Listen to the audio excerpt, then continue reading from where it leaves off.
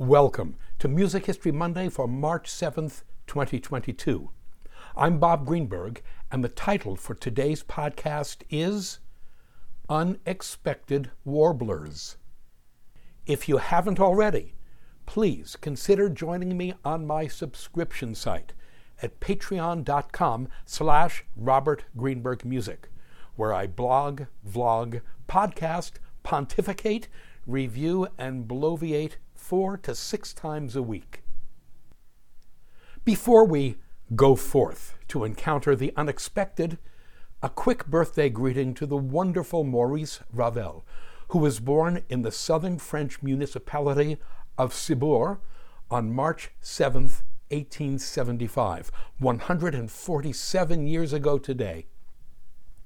I would direct you to my Music History Monday post of December 28th, 2020, a post that celebrated Ravel's life on the anniversary of his death on December 28th, 1937, at the age of 62.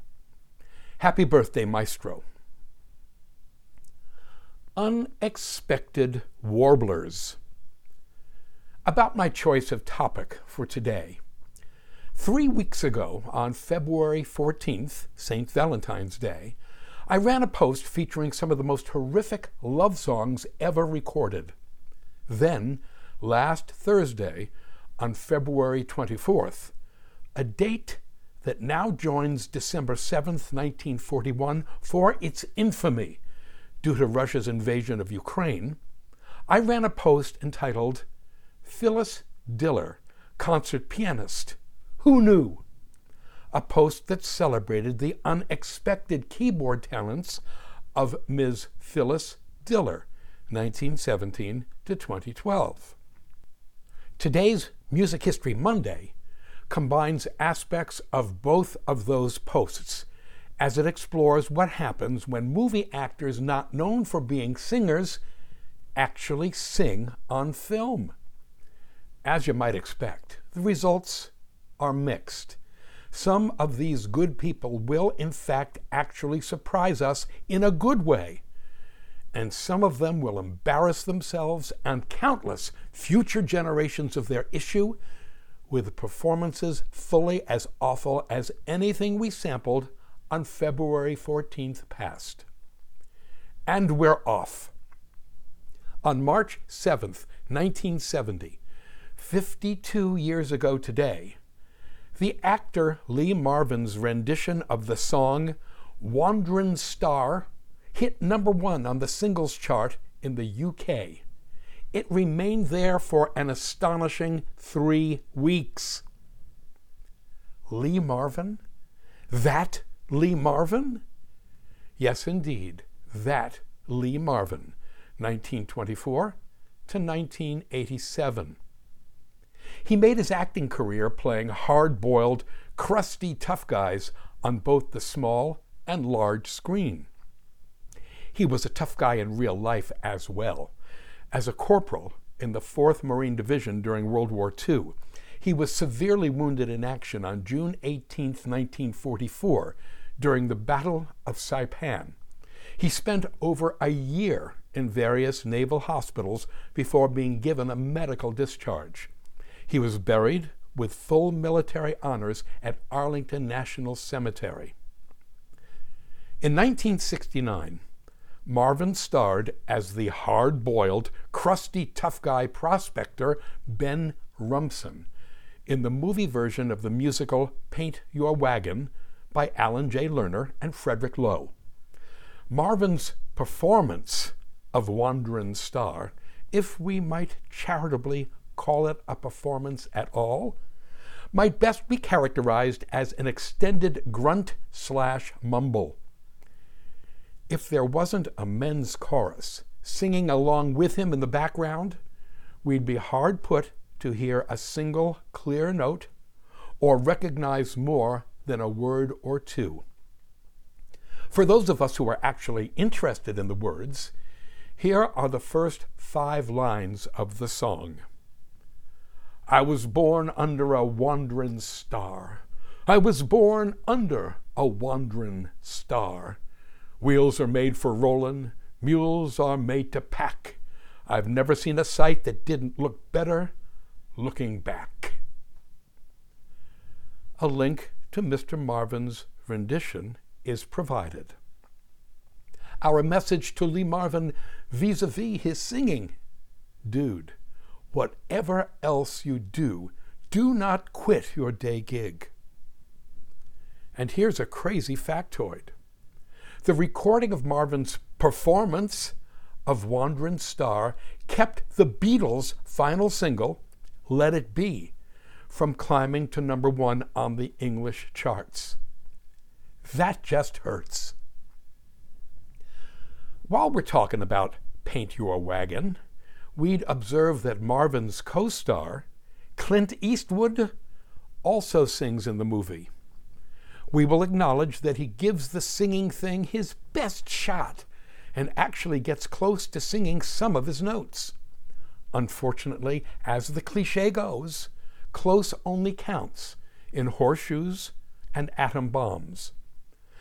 The linked song is Eastwood's performance of I Talk to the Trees. If the trees could talk back, we suspect they'd be asking him to stop singing. Vocal ghosting at the movies. It was standard operating procedure in the movie musicals of the 1950s and 1960s to replace Broadway performers who could sing with Hollywood stars who could not sing but who had big box office draw. As often as not, when this was done, that movie star's voice was dubbed with that of a professional singer. For example, in the Broadway show The King and I, 1951, the part of Anna was played by the English actress, singer, and dancer Gertrude Lawrence, 1898 to 1952. Despite the fact that Lawrence won the Tony Award for Best Actress for her portrayal of Anna, she was bypassed for the role in the movie version, which was released in 1956. Anna was played instead by the much younger and more bankable film star Deborah Kerr, 1921 to 2007. As Deborah Kerr could not sing, her songs were all dubbed by Marni Nixon, 1930 to 2016. Another example. In the Broadway show My Fair Lady, which opened in 1956, the role of Eliza Doolittle was played by the then unknown Julie Andrews, born 1935. Despite the fact that My Fair Lady won 7 Tony Awards, including Best Musical, Andrews was bypassed for the role in the movie version, which was released in 1964. In the movie, Eliza Doolittle was played by Audrey Hepburn, 1929 to 1993. As Audrey Hepburn could not sing, her songs were all dubbed by Marni Nixon. Are we seeing a pattern here? One last example. In the Broadway show West Side Story, which opened in 1957, the role of Maria was played by Carol Lawrence, born 1932. Despite being nominated for a Best Actress Tony in 1958, Carol Lawrence was bypassed for the role of Maria in the movie version of West Side Story, which was released in 1961. Instead, Natalie Wood, 1938 to 1981, played Maria. As Natalie Wood could not sing, her songs were all dubbed by Marni Nixon. Yes, most definitely a pattern here. Okay, the bigger point. We're not going to hear a whole lot of painfully bad female singers in the movie house. The inherent sexism of dubbing women's but not men's voices will be discussed later in this post. All right, everybody, have your earplugs ready. Marlon Brando, 1924 to 2004, as Sky Masterson in Guys and Dolls, 1955. Would that the mercy of dubbing songs have been extended to Marlon Brando, who played the role of Sky Masterson, a debonair professional gambler, in the movie version of Guys and Dolls, released in 1955. The Broadway show, which opened in 1950, had featured in the role of Sky Masterson Robert Alda, born Alfonso Giuseppe Giovanni Roberto d'Abruzzo, 1914 to 1986, the father of actor Alan Alda. But the geniuses who made the movie of Guys and Dolls decided that outside of Broadway, Alda was an unknown. So they hired a well-known leading man and actually allowed him to sing his own songs, Marlon Brando. Marlon Brando as a song and dance man in a musical comedy? Okay, he almost pulls it off, though his light, reedy, slightly lispy voice is the vocal equivalent to Steve Buscemi's face. Funny looking and funny sounding. Richard Gere, born 1949 as Billy Flynn in Chicago, 2002. We should enjoy the next two singers because Richard Gere and John C. Reilly are by far the best male singers we're going to hear in this post. Richard Gere has genuine musical bona fides. He is a songwriter, singer, piano player, and a dancer. Though aside from a brief bit of piano playing in the movie Pretty Woman, his musical abilities were not put on major display in his film career, at least not until the movie version of Chicago. Gere plays a shyster defense lawyer named Billy Flynn, and to my eye and ear, he is outstanding. In the clip linked to this post, he is explaining to his new client, Roxy Hart, played by Renee Zellweger, how he intends to conduct her defense. She murdered her lover. For your information, the movie unfolds in two parallel storylines. The first reflects reality, and the second, Roxy's whacked-out mind, in which she sees everything around her as being part of a nightclub show. John C. Reilly, born 1965, as Amos Hart in Chicago. I will confess to being a fan of movie musicals, and Chicago is my favorite hands down.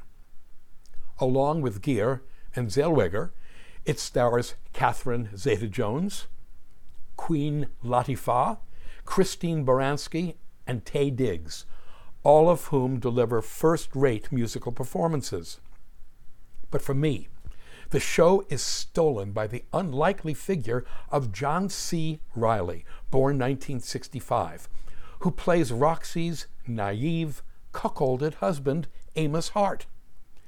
His big number is called Cellophane, and he absolutely kills it. The opening is linked. For what it's worth, Chicago won 6 Academy Awards in 2003, including Best Picture. Warblers rather less successful. Rather less successful? Okay then, often cringeworthy, are the following unexpected and perhaps unwanted musical performances by a bevy of well-known actors. Pierce Brosnan, born 1953, as Sam Carmichael in Mamma Mia, 2008. Can anyone forget, much as we wish we could, the singing of Pierce Brosnan in Mamma Mia? An example is linked. Russell Crowe, born 1964, as Inspector Javert, Les Miserables, 2012. Then there's Russell Crowe's performance as Inspector Javert in Les Mis, the worst bit of casting since John Wayne played Genghis Khan in The Conqueror of 1956. The scene linked to this podcast features Russell Crowe and Hugh Jackman, who, as I trust we all know, is a first-rate song and dance man. Jackman's presence in the scene makes Crowe's shortcomings as a singer all the more glaring. Please, while watching and listening to the warblings of Crowe, do not give in to the temptation to simultaneously drive ice picks through both your ears. Don't do it, please. Walter Matthau, 1920 to 2000, as Horace Vandergelder in Hello, Dolly, 1969. Oh, do you still have those ice picks? We are going to listen to Matthau's / Vandergelder's rendition of the song It Takes a Woman. The words of the song are indeed vile by today's standards. However, we must remember that while Matthau's character, Horace Vandergelder, is paying the matchmaker Dolly Levy, played by Barbra Streisand, to find him a wife, what he's really looking for is a live-in housekeeper. Here's the first verse of It Takes a Woman. It takes a woman all powdered and pink to joyously clean out the drain in the sink. And it takes an angel with long golden lashes and soft Dresden fingers for dumping the ashes. Matthau's singing voice is the vocal equivalent to the words of the song. Entirely disagreeable. There's a whole lot of sexism going on. Yeah, with the ugly, chauvinistic "it takes a woman" ringing in our ears, let us note another bit of misogyny as this post continues to unfold.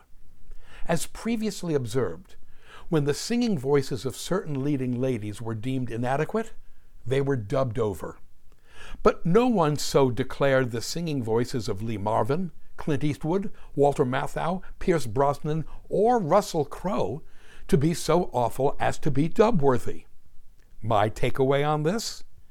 It's okay for men to sing like crap, but not women. What's that all about? Yes, Meryl Streep sings like an angel in Mamma Mia, for example. But what if she didn't? What if she sounded like a female Pierce Brosnan? Heaven forbid. Would she have been dubbed? Or would she simply not have been cast in the role? Having said that, there are indeed instances where the singing voice of a female lead sounds just wretched, though such instances are far fewer in number than with men.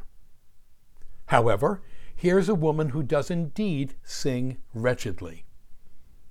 Elizabeth Taylor, 1932 to 2011, as Desiree Armfeldt in A Little Night Music, 1977. Alas, Dame Elizabeth Rosamund Taylor, DBE, did nothing to burnish her image with her singing in this absolute stinker of an adaptation. In the linked scene, she sings Send in the Clowns to Len Carew. Throughout the scene, Carew looks as if he should be parked in an exhibit at Madame Tussauds Wax Museum rather than on a soundstage. Could it be that Taylor's singing has simply paralyzed him? Taylor's singing is not just wretched. It is execrable, reminiscent of the sounds made by small trapped mammals anticipating their imminent and painful demise at the claws and teeth of a predator. Nicole Kidman, born 1967 as Satine in Moulin Rouge, 2001. Moulin Rouge is, along with Mamma Mia and Hello, Dolly, yet another movie title followed by an exclamation mark. Out of the way, Liz Taylor, because Nicole Kidman can sing. I can find no particular musical training in Kidman's background, but based on what we hear in the movie Moulin Rouge, she has a lovely musical theater-type voice. Agreed, this could be thanks to auto-tune technology, but perhaps not.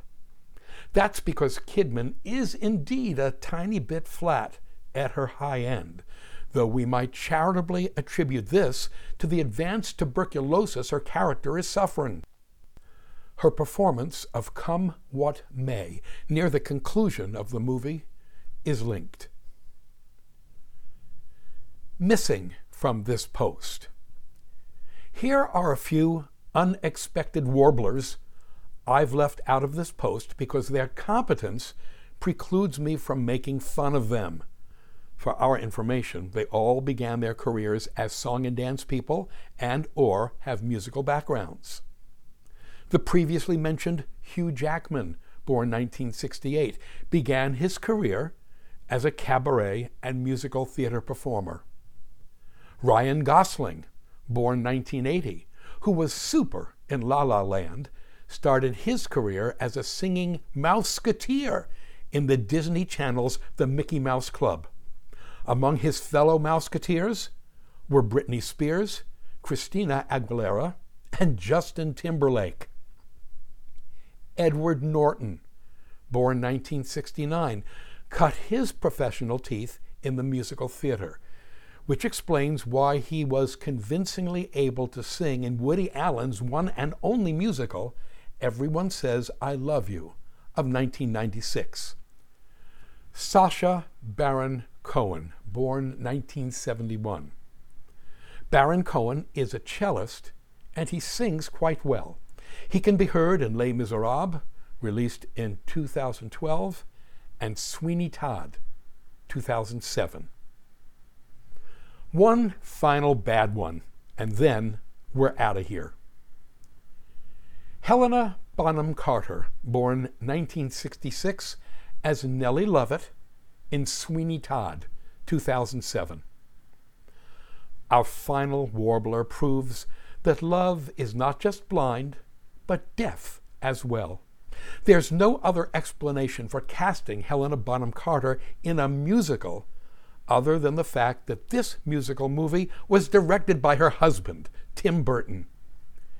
Helena Bonham Carter's co-star, Johnny Depp, is not much of a singer either, but next to Ms. Bonham Carter, he sounds like freaking Luciano Pavarotti. Linked finally is Ms. Bonham Carter's performance of The Worst Pies in London, sung with what could very well be the worst voice in London. Thank you. To sample and download one or all of my many courses on subjects musical produced by the Great Courses / The Teaching Company, please visit my website at robertgreenbergmusic.com.